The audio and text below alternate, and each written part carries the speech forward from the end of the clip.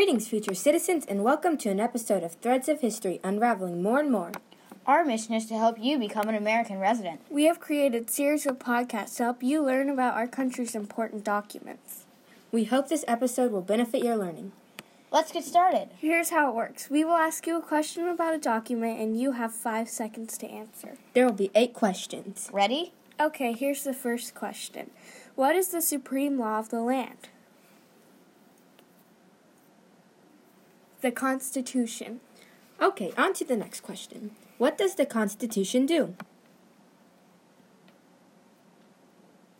The Constitution sets up the government, defines the government, and it also protects the rights of Americans. All right, here's another question. The idea of self-government is in the first 3 words of the Constitution. What are these words? We the people. Here comes question 4. What is an amendment? A change to the Constitution or an addition to the Constitution. And here's question 5.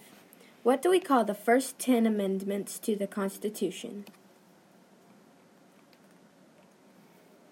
The Bill of Rights. Okay, try this question.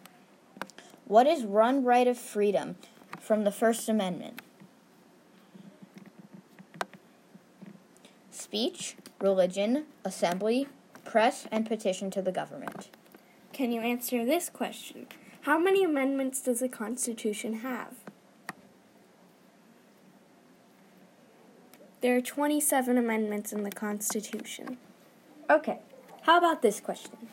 What is freedom of religion? You can practice any religion or not practice a religion.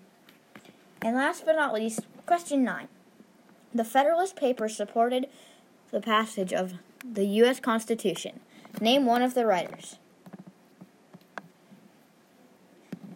James Madison, Alexander Hamilton, or John J. Publius. How many questions did you get right? If you answered 1 to 3 questions correct, you get a bronze medal.